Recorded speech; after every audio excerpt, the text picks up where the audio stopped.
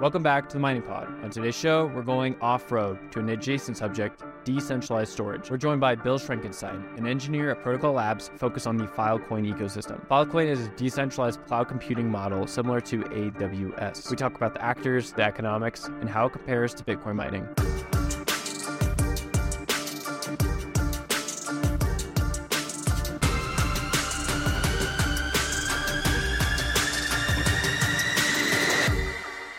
Bill, welcome to the Mining Pod. You are in unfamiliar territory, or maybe our listeners are in unfamiliar territory. We're going to talk about Filecoin today, the IPFS ecosystem writ large, the larger world of decentralized storage. Really excited for today's conversation. This is a landscape I used to pay attention more to, but I have not over the last 2 or 3 years, as I've been very immersed, I should say, in Bitcoin mining. But again, really excited for this conversation and excited to dive into all the info you have for us. Thanks. I'm glad to be here. Cool. So we'll start off, just get like a quick bio on you.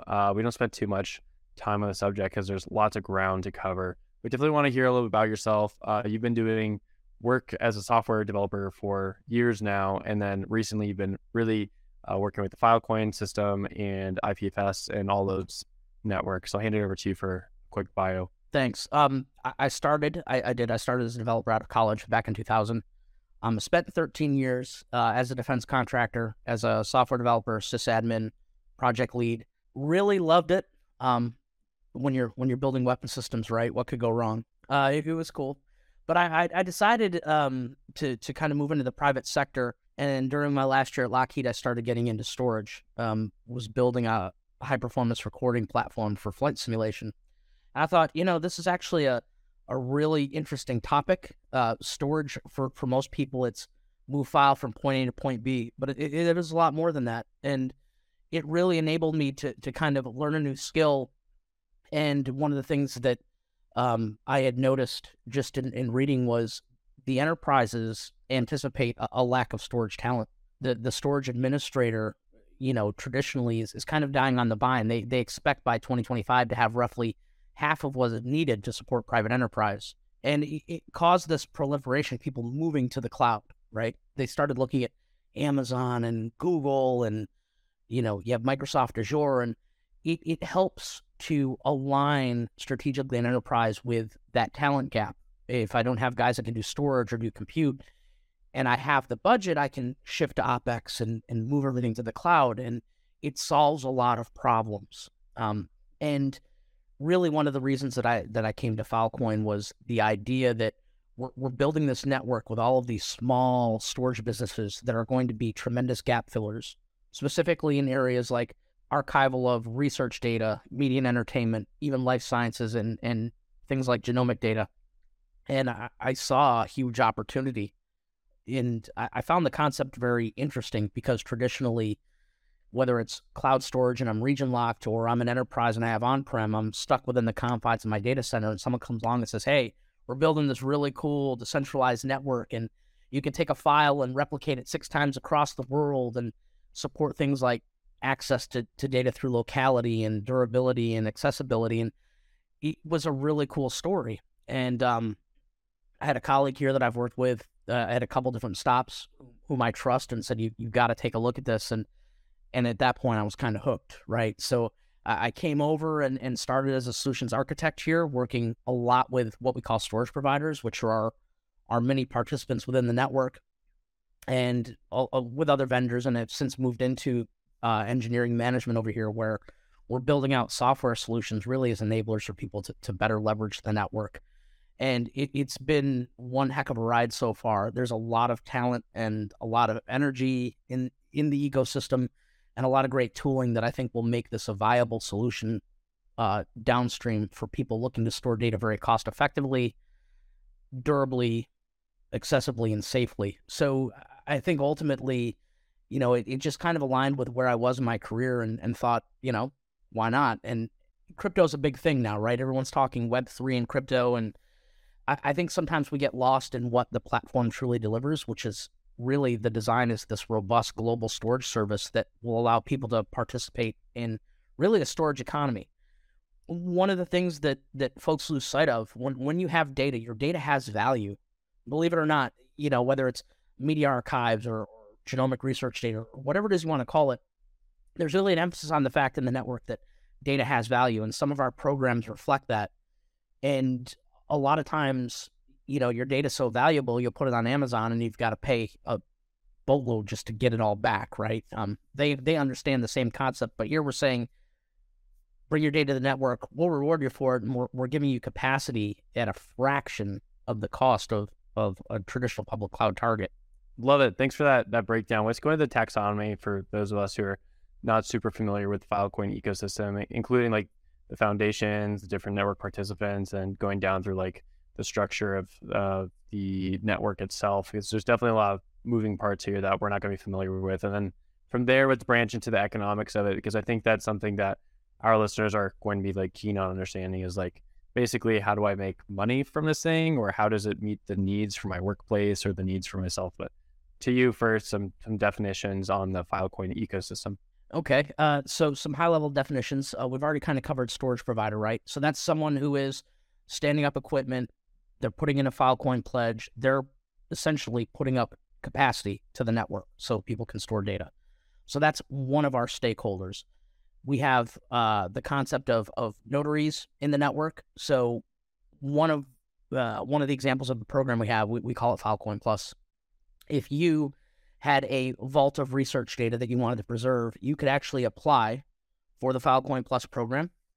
And if your data is found to be viable for the program, right? Because what we don't want is people storing bad data or having bad actors participate on the network. So you do a KYC, it gets evaluated.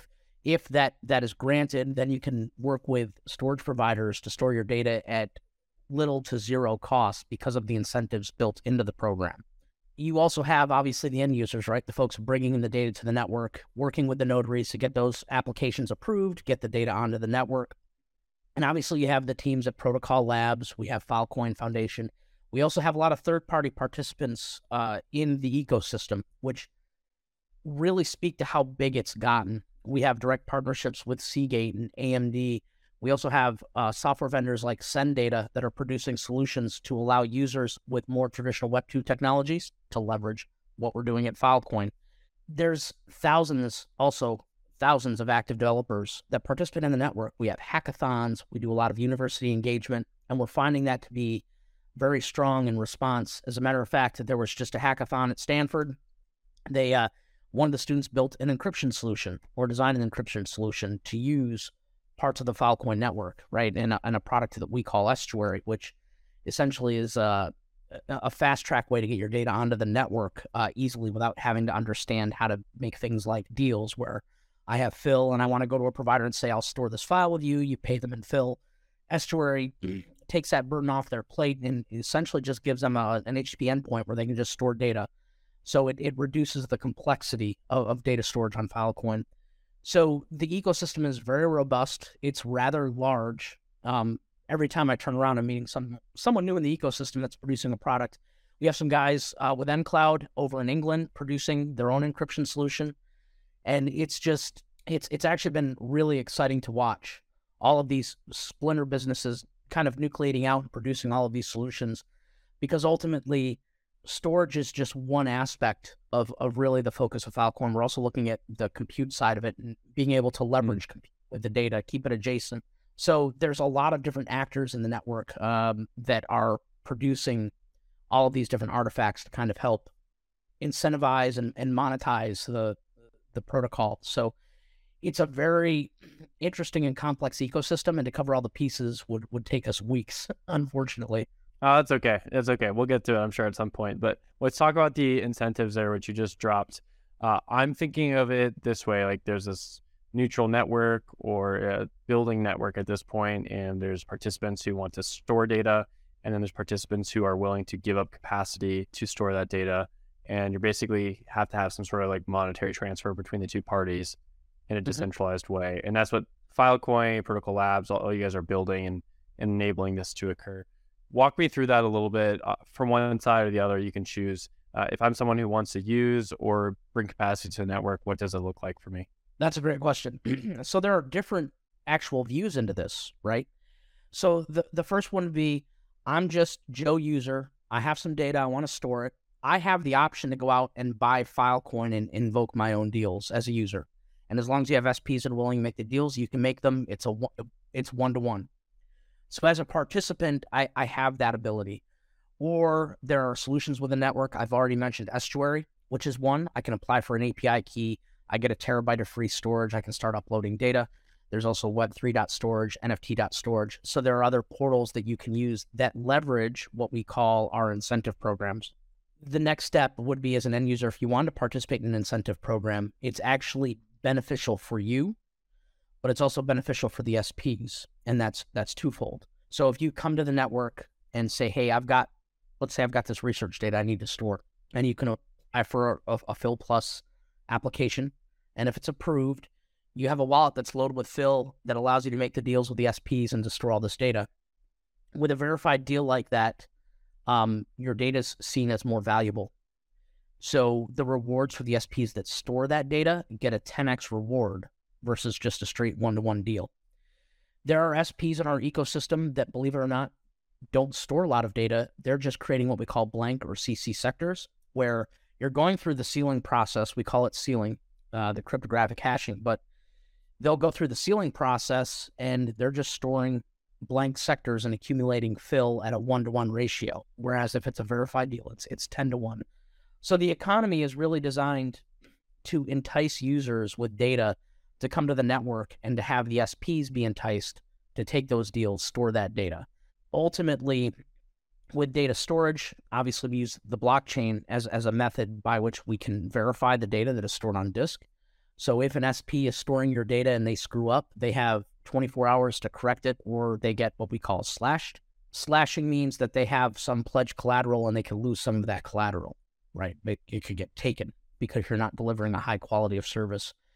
And in the network, we talk about things like reputation, quality of service, things like that, and that's reflected in the way the protocol operates. So inherently, if I'm an SP, it's important to me to not only have robust storage stood up, I want to have a backup copy. I want to make sure that at all times my storage is healthy and viable, because if you've ever worked in storage, maintaining storage platforms can be inherently difficult. There's a lot of things that can cause things like data corruption or data loss, and it's a hard charter. And a lot of these SPs are building out innovative solutions to kind of enhance that, but also support the integrity checking process of the blockchain. So it's a challenge, but a lot of the actors on the network are figuring out new and innovative ways to better support their end users. Love it. Okay, so the next part of the conversation I want to go into is more about like the economics of it. I know you work on a lot of the enterprise solutions, or you have in the past. Before we go there, I do want to talk about Filecoin, or Phil, the token itself, FIL, for those listening. This is a Bitcoin mining podcast, not a Bitcoin maximalist podcast, but we do have a lot of listeners who are like, I'm not super sure I want to talk about another token, and that's fine. But we do have we basically talk about anything that's proof of work or has a proof of work bend to it. And I think Filecoin in some way does, because you have to have like this trade-off, right? Like if I want to get Filecoin token, well, I have to put up this collateral, I have to put up this storage capacity. Yes. And that's a type of proof of work as I like to term it. From your purview, how do you think about the Filecoin token, and how does it work within the system? Like, what's the warrant for having Filecoin, the token, interact with all these different participants? It allows you to have essentially, you could almost call it an island economy, right? So the value of the token obviously is going to be more volatile to us than having fiat and going dollar to dollar, right? Where I might pay $4, let's say a terabyte a month, where maybe in 6 months, Amazon will reevaluate and say, hey, here's $5 a terabyte. Phil has a higher level of volatility. If you've looked at what's happened with the token just the last couple of days, we announced FVM and all of a sudden it takes off, right? But you have to think about Filecoin as essentially an island economy, and that's what the SPs are paid in. That's how they maintain operations, pay their employees, cover their operational costs. And one of the benefits of having all of these transactions is it helps strengthen the value of the token. So having users using the Phil to store data and locking up that Phil and pledge collateral, even we have gas, right? So you have burns. So all of those things kind of play into enhancing the value of the token, to the point that when you have enough capacity on the network, it will become deflationary, which is extremely beneficial for a cryptocurrency asset.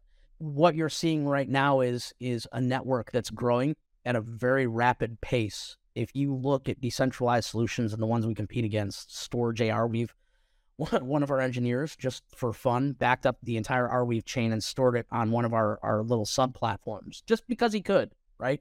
So you're looking at this behemoth network that is 99% of the decentralized capacity globally. And we're very proud of that. And we're growing at leaps and bounds. We now have, I think we're up to 20 EB right now of potential capacity on this network, which, Amazon might look at that and go, but when you consider this network and the mainnet is just a couple years old, that's phenomenal growth. And to give an example of what we're seeing in this economy, we have storage providers. We project that the current SP allotment has spent roughly about $2.5 billion on just hardware, right? And we're expecting $1 billion in growth annually through 2025, i.e. more SPs either expanding or coming online and just buying more and more gear. So there's a significant amount of money invested in the ecosystem, and there's significant opportunity in the ecosystem. And it's really reflected in the spend that we're seeing by the storage providers. Yeah, so let's go into the storage providers here, and thanks for that data there. My understanding of this is like there'd be a lot of enterprise customers or potential enterprise customers. Like everyone in the world is, storing data somewhere. We just don't think about necessarily where it's going. Oftentimes it's going to these big tech companies. Bitcoin and cryptographic systems, or as I should say, crypto asset systems, really are trying to outcompete those big entrenched players, those big monopolies from government all the way to big tech. And I see that's how Filecoin kind of fits into this conversation. Who is the customer base that you guys are facing right now? That's sort of the customer you want to build with you, the customer that you're looking at in 5-10 years, we want this guy to be around. In 5 or 10 years, the easiest answer for me is everybody, right? But if you look at where we're playing today, if you look at who we're talking to, it's the research universities, some of the biggest universities in the country we're talking to. I can't rattle them all off until they do a press release, obviously, but names that you would sit down and go, oh yeah, these guys are at the forefront of research, and it's very exciting. One of our Blue Bell customers we talk about all the time is Stanford. I can talk about them. They have Starling Lab, store all the Shoah data, which is essentially a media and entertainment archive of Holocaust survivors to talk about the Holocaust. This is data that maybe might not to you or I have significant monetary value, but there's a significant value in the historical artifacts that need to be stored and preserved. And the network allows them to do so without suffering a significant cost burden because of programs like Fill Plus. A lot of these research institutions will fill it out, and because the SPs are given 10x reward on the data, they don't charge anything to store that data. Some will charge a small fiat fee off to the side, but what I can tell you is it's going to be a fraction of anything you'll pay in the public cloud. So really, you want to say everyone, and it's a nice story, but we're really looking at research archives, media and entertainment archives, things like genomic archives. They're all going to need to be preserved for historical purposes, and sometimes those things get lost. And if I can go to a public broadcast syndicate like PBS and say, hey, you can archive your data for us for free, you already know that they operate on low margin. They don't have a ton of cash. We're an ideal solution for that. And in the end, we're preserving data for, mankind for the long term. So I've worked with genomics firms where they were actually generating so much genomic data, they were actually deleting data. They couldn't afford to store it all. Well, now I can come to a platform, this giant storage platform in this huge bucket and say, hey, we'll store that for you for free. Just stick it over, encrypt it, stick it over here, and we'll hold on to it for you. And just in case you need it later, don't delete it. Come get it from us. And really, it's a great story. Even for enterprises that may say, hey, I've got all this data, it's of significant value, they can store a copy with us. If you're able to store data at zero cost, why would I not want an archived copy somewhere that I could go get in the event I have force majeure or something along those lines, right? The one thing that gets lost in all of it is we as a protocol, we are natively immutable. And one of the things that you're probably seeing, anybody who follows IT, right? The big thing with ransomware attacks, right? Data gets encrypted. I go to get it. It's not right. Having verified immutable storage, which is what Filecoin delivers natively, is extremely important because I'm going to go and ask for a piece of data based on content. I'm going to get that data back. And it's the data that I know I stored. And we have the blockchain as a type of audit mechanism so we can see who stored what, when, and where. And those things are extremely advantageous for people who are worried about research integrity and data integrity.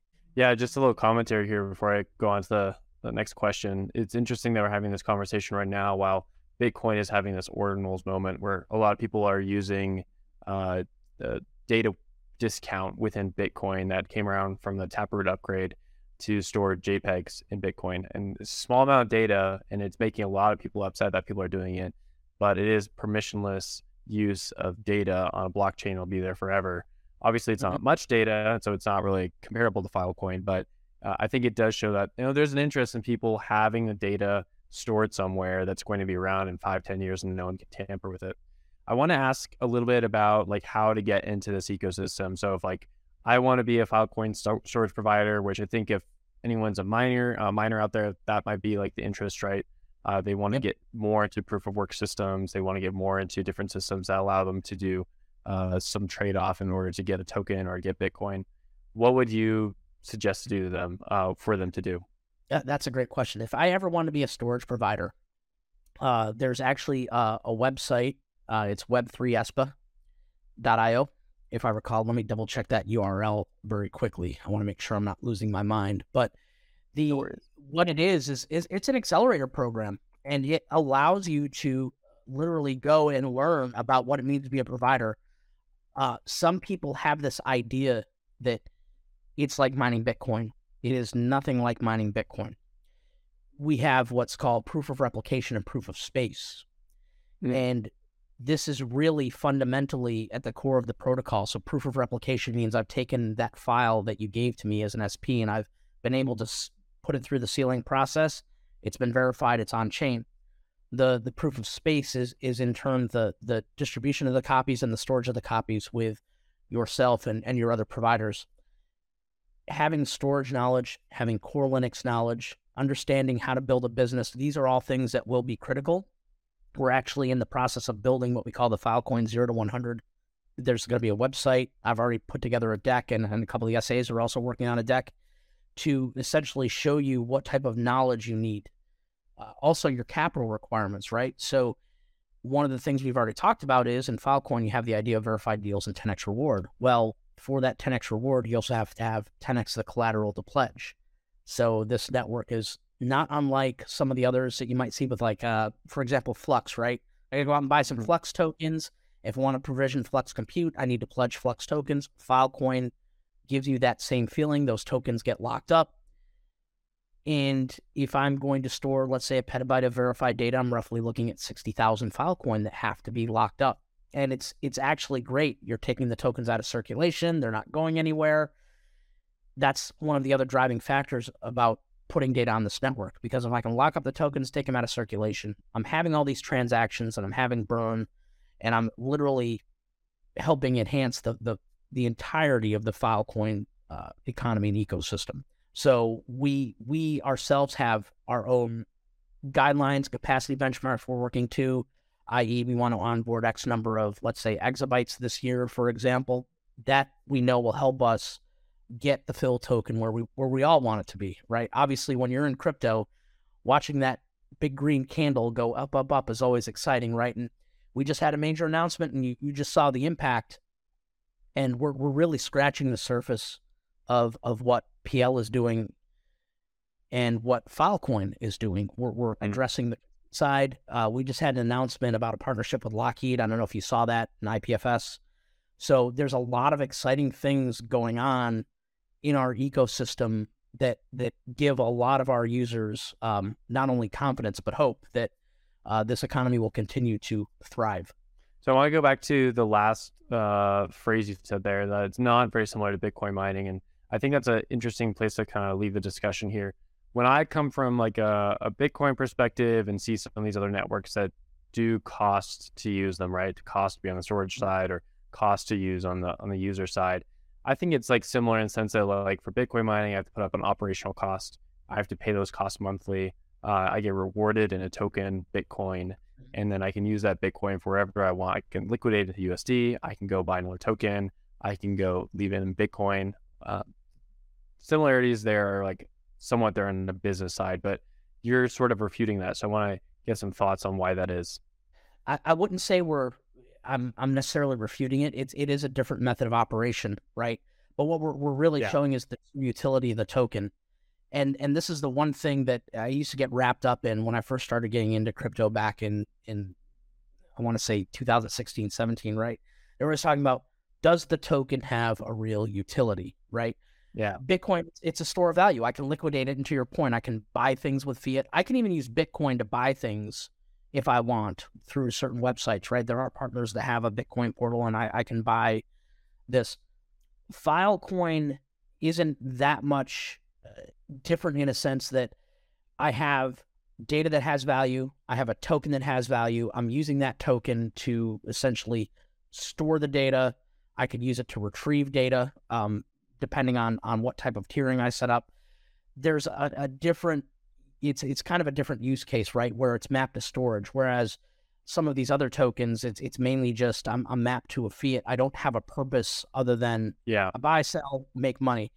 Filecoin really has a true utility, and I think that's where it differs from a lot of the other tokens that are out there, right? People look at the rise of meme tokens and how that's kind of come about.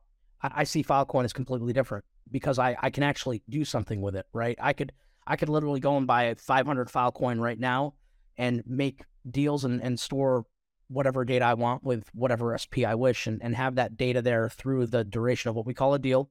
So I might say, hey, here's 0.01 fill, hold this file for 18 months.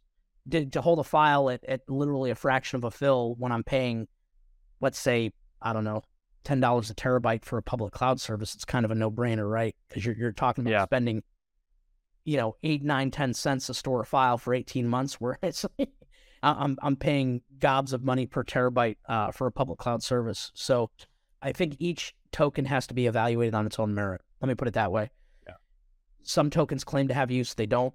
Some don't do a very good job of highlighting their use, where they have real value, but people can't really articulate or understand what the token does, and it kind of gets shortfalled.